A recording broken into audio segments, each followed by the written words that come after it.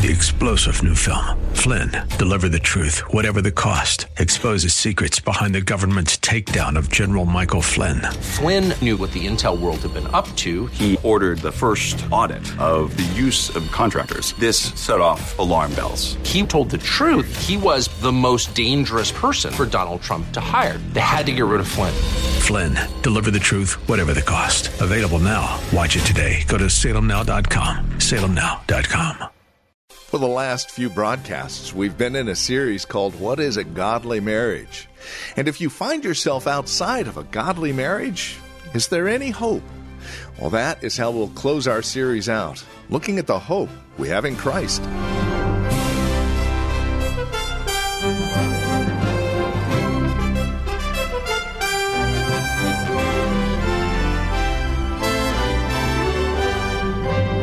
From Reformed Heritage Church in San Jose and online at reformedheritage.org, hi and welcome. This is Abounding Grace. Our teacher and pastor, Gary Wagner, has been in a small little series called What is a Godly Marriage? And we've ranged all over on this topic, and it really is a very poignant topic, especially in our current culture that we live in. So if you find yourself in a marriage that isn't godly, is there hope? What about those marital strains that tug on us and require and desire us to follow after the worldly ways of dealing with it? Well, there is hope. It's found in Psalm 42 and 63, and that's where we'll spend the remainder of our week. Here's Pastor Gary and today's Abounding Grace. O God, you are my God. I shall seek you earnestly. My soul thirsts for you. My flesh yearns for you in a dry and weary land where there is no water. Thus I have seen you in the sanctuary, to see your power and your glory. Because your loving kindness is better than life, my lips will praise you. So I will bless you as long as I live. I will lift up my hands in your name. My soul is satisfied as with marrow and fatness, and my mouth offers praises with joyful lips. When I remember you on my bed, I meditate on you in the night watches. For you have been my help, and in the shadow of your wings I sing for joy. My soul clings to you. Your right hand upholds me. But those who seek my life to destroy it will go down into the depths of the earth. They will be delivered over to the power of the sword.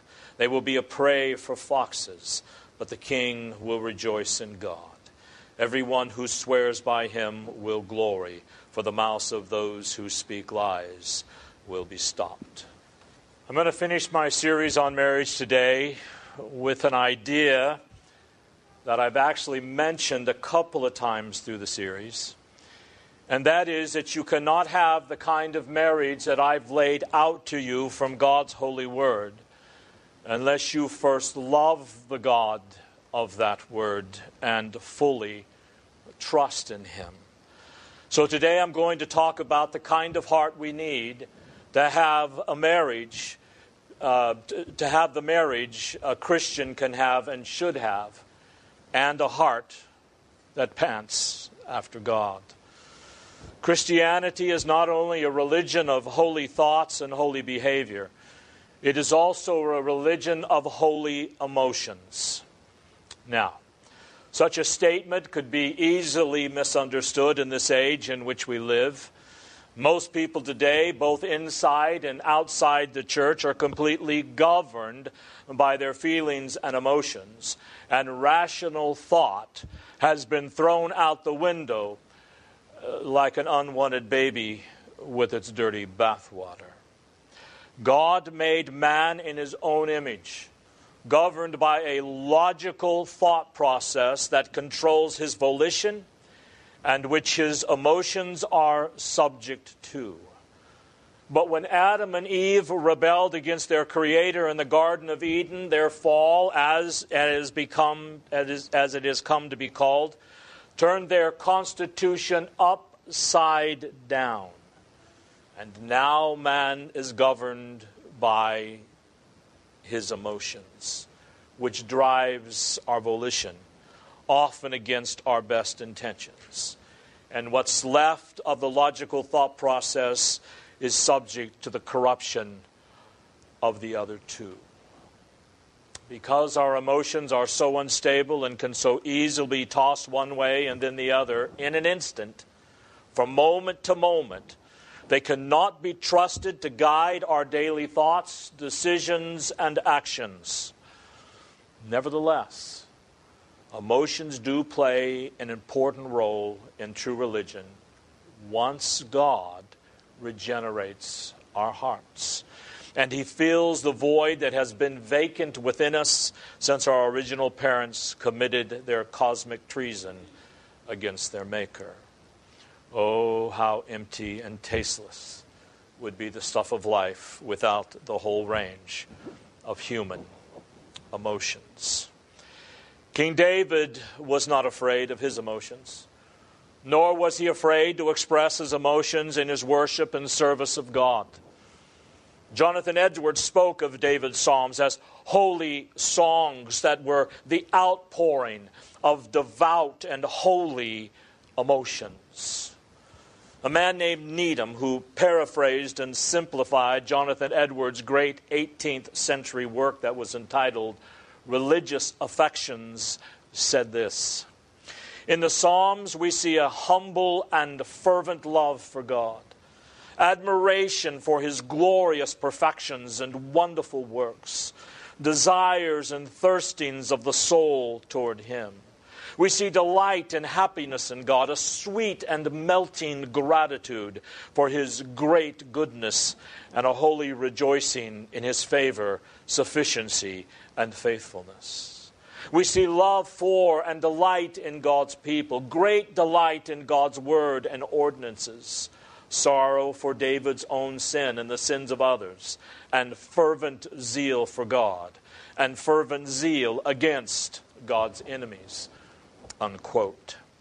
David's highly developed emotional life as a Christian can be clearly seen in the two Psalms that we read just a few moments ago, Psalm 42 and Psalm 63. They both have the same historical context: David's exile. David was not able to return to Jerusalem.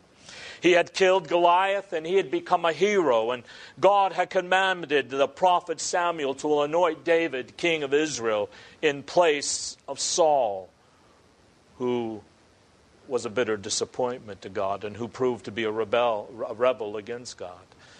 And after David killed Goliath, he was such a hero to the people that they would sing songs like, "Saul has slain his thousands, and David his tens of thousands."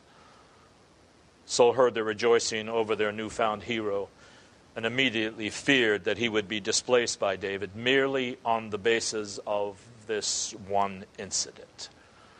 And this tells us something about how insecure Saul's self-willed belligerence must have made him. He grew very jealous and afraid of David. And so Saul began to persecute David and attempted to kill him several times. David was forced then to take flee for his life away from Jerusalem. For an extended period of time, David had to hide in the crevices and the caves of the mountains outside Jerusalem for his safety's sake. And it was in that situation that David wrote several of his psalms, in particular the psalms we read today. What I would like for you to see first in both of these psalms is the way they begin. David describes himself as like a panting deer. He says, "My heart, my soul, at the deepest level of my being, I crave. I long for, hunger, thirst, pant for the living God."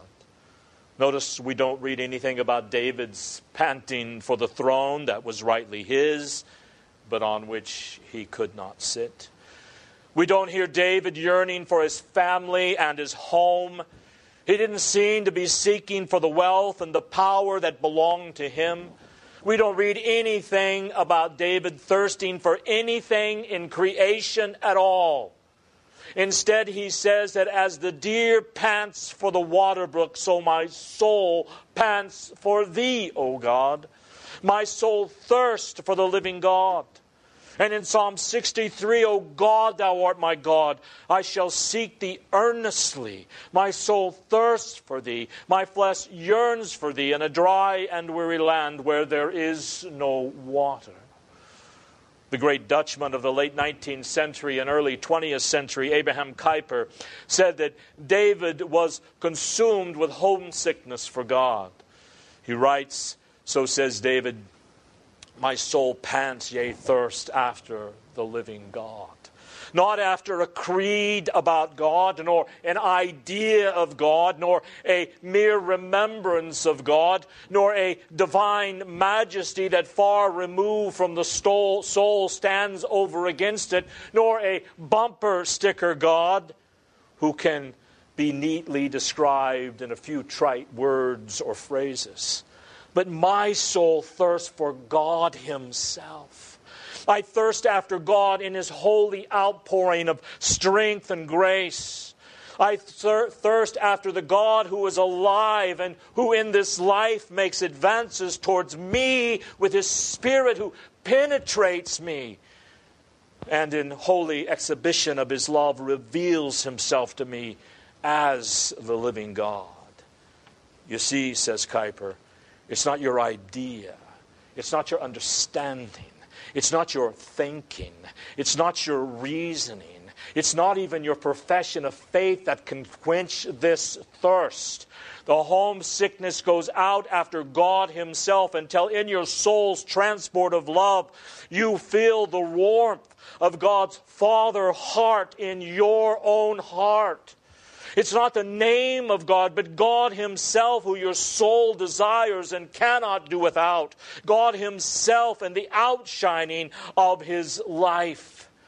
This outshining of His life must penetrate you and must be articulated in the blood of your soul, unquote. The one thing that David craved above everything else in this world was the living God. To know Him better, to love Him more, to enjoy fellowship with Him, to be made like Him, to be reassured of His love for Him. Is that you, beloved? And of course, whenever our hearts and our souls yearn and thirst and pant for God, we as Christians know they are yearning and thirsting for Jesus Christ Himself, who is the God-man. Yahweh incarnate, the expression of the infinite maker of all things within the sphere of humanity. Speaking of Him to the Samaritan woman, Jesus said, whoever drinks of the water that I shall give him shall never thirst. But that water I shall give him shall become in him a well of water springing up to eternal life. And on another occasion, Jesus said, I am the bread of life. He who comes to me shall never hunger, and he who believes in me shall never thirst. He also said, if any man is thirsty, let him come to me and drink. He that believes in me, from his innermost being shall flow rivers of living water. Now, brothers and sisters, this is not just the experience of super spiritual Christians. This is not the secret prize that is coveted by the extraordinary elite group of saints who has spoken in tongues and who have sought the second blessing or the deeper life.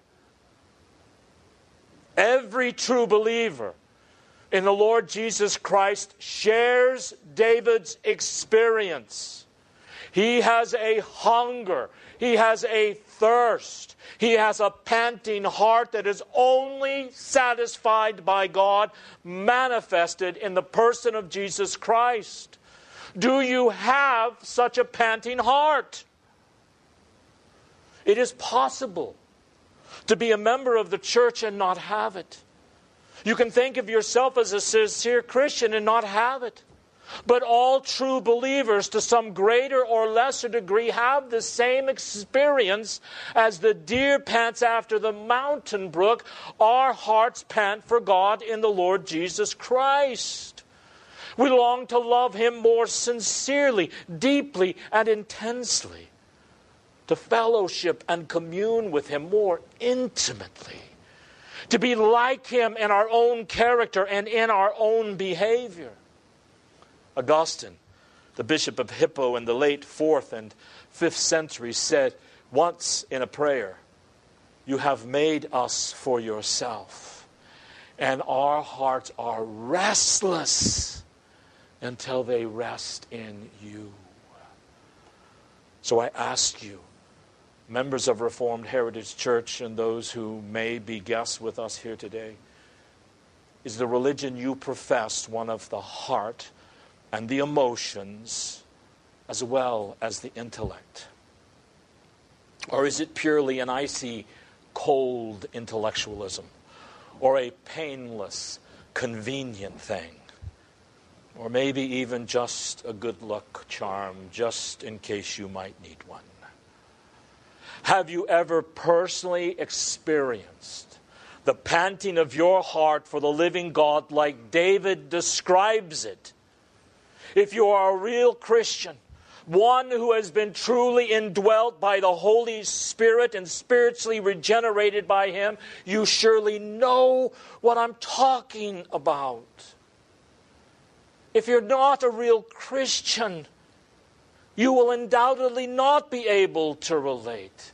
Because David is not merely describing the simple nagging of a guilty conscience that condemns us when we sin, and constantly reminds us that we do not measure up to God's standards.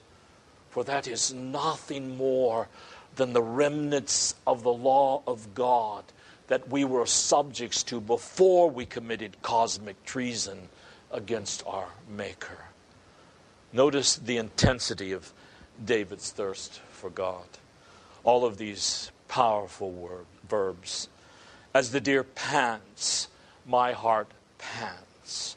My soul thirsts for the living God. In Psalm 63, O God, thou art my God, early or earnestly will I seek thee. My flesh longeth for thee in a dry and thirsty land where no water is. Verse 8, my soul followeth hard after thee.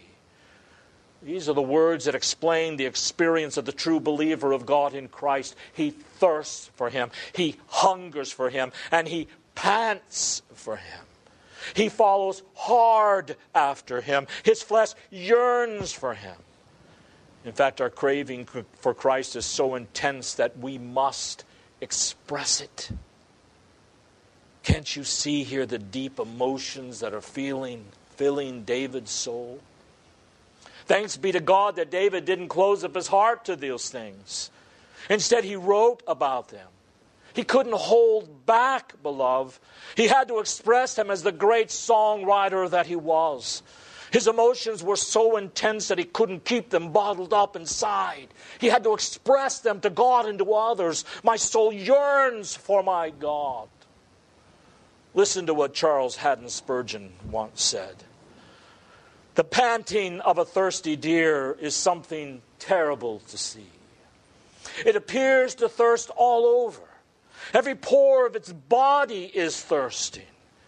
It's not only its swollen tongue, its snorting nostrils, its glaring eyes, but the creature and every part in every hair thirsts and pants. Unquote. On one hand, the thirsting soul can be a painful thing to observe. However, from a different perspective, it is a glorious occurrence to behold. For it is the very evidence of God at work in and amongst us.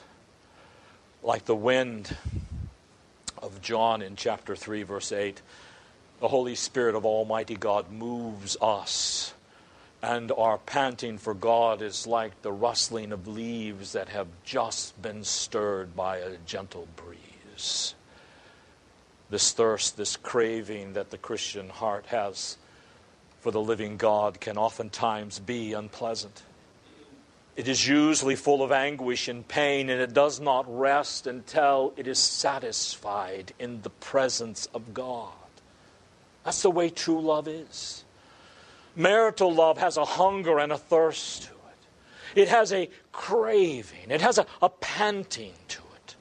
The woman that a man loves and to whom he is married, he hungers for her love and attention, her emotional support. He craves it.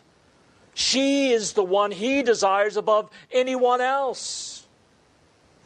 Turn, if you will, to the Song of Solomon. And here we'll see that this hungering and thirsting can be a painful thing. And I'm just going to read a couple of selected portions of the book. We'll begin with chapter 1, and I'll read verses 1 through 4. The Song of Solomon, chapter 1, verses 1 through 4. The bride is here speaking of her husband, and she says, "Let him kiss me with the kisses of his mouth, for thy love is better than wine. Because of the savor of thy ointments, thy name is as ointment poured forth. Therefore do the virgins love thee. Draw me after you, and let us run together. The king hath brought me into his chamber. We will be glad and rejoice in thee. We will remember thy love more than wine. The upright love thee." You see here the hunger of the bride for her groom, the church for Christ. Chapter 3, verses 1 through 4. The groom is away, and the bride is missing him. And she says, "By night on my bed I sought him whom my soul loveth. I sought him, but I found him not. I will rise now and go about the city and the streets, and in the broad ways I will seek him whom my soul loveth. I sought him, but I found him not. The watchmen that go about the city found me, to whom I said, Saw ye him who my soul loveth? It was but a little that I passed from them, but I found him whom my soul loveth. I held him and would not let him go until I brought him into my mother's house and into the chamber of her that conceived me." You can feel something of the homesickness of this bride for her groom when he's not there. This is the hunger and thirst of love. This is the experience that every true believer has with God in Christ. He or she hungers for him. He thirsts for him. She pants for him as a deer pants for water when it is in a parched and dirty and empty land. But more specifically, David thirsts for the living God in the ordinances of public worship at the tabernacle. He did not just generally say that his heart thirsted for God, although I'm sure it did. I want you to notice that he says this in the context of public worship, because he was being excluded here from public worship at the tabernacle. And his heart was homesick for the one whom he would meet at that tabernacle. Notice in verse 42, David says in verse 1, "And the heart panteth after the water brooks, so panteth my soul after thee, O God. My soul thirsteth for God, for the living God. When shall I come and appear before God? My tears have been my meat day and night, while they continually say unto me, Where is thy God? When I remember these things, I pour out my soul in me, for I had gone with the multitude. I went with them to the house of God with a voice of joy and praise, with a multitude that kept the holy day." Look at Psalm 63, verses 1 and 2. "O God, thou art my God. Early will I seek thee. My soul thirsteth for thee, my flesh longeth for thee in a dry and thirsty land where no water is, to see thy power and thy glory, so as I have seen thee in the sanctuary." David is saying, I long, I crave, I hunger and thirst for God in his sanctuary, in congregational worship. Well, that's all the time we have. This has been Abounding Grace with Pastor Gary Wagner, the ministry of Reformed Heritage Church in San Jose. It is our goal and desire that you would abound in grace through the preaching and teaching of God's Word. And that is why we come to you on a daily basis. Now, as we close out our time together, we also realize that some of these messages that are presented here on Abounding Grace are well worth reviewing again at your convenience. Maybe you joined us a bit late. Well, we have copies on CD. They're just $5. Mention today's date as you call or write to us. Here's how to get in touch with us. The phone number is 408-866-5607. That's 408-866-5607. You're welcome to also visit our website, learn a bit more about us. We're at reformedheritage.org. Again, reformedheritage.org. And then, of course, if you would love to partner with us, if you're feeling led of the Lord to become a financial partner with us as we continue this ministry here on this station, please write to us at PMB number 402. And the address is 1484 Pollard Road, Los Gatos, California. The zip code is 95032. Or, again, simply call us, 408-866-5607. That's 408-866-5607. You're also welcome to join us for worship. Sunday services here at Reformed Heritage Church are at 5055 Lone Hill Road in Los Gatos. We meet at the Lone Hill Church 2 in the afternoon.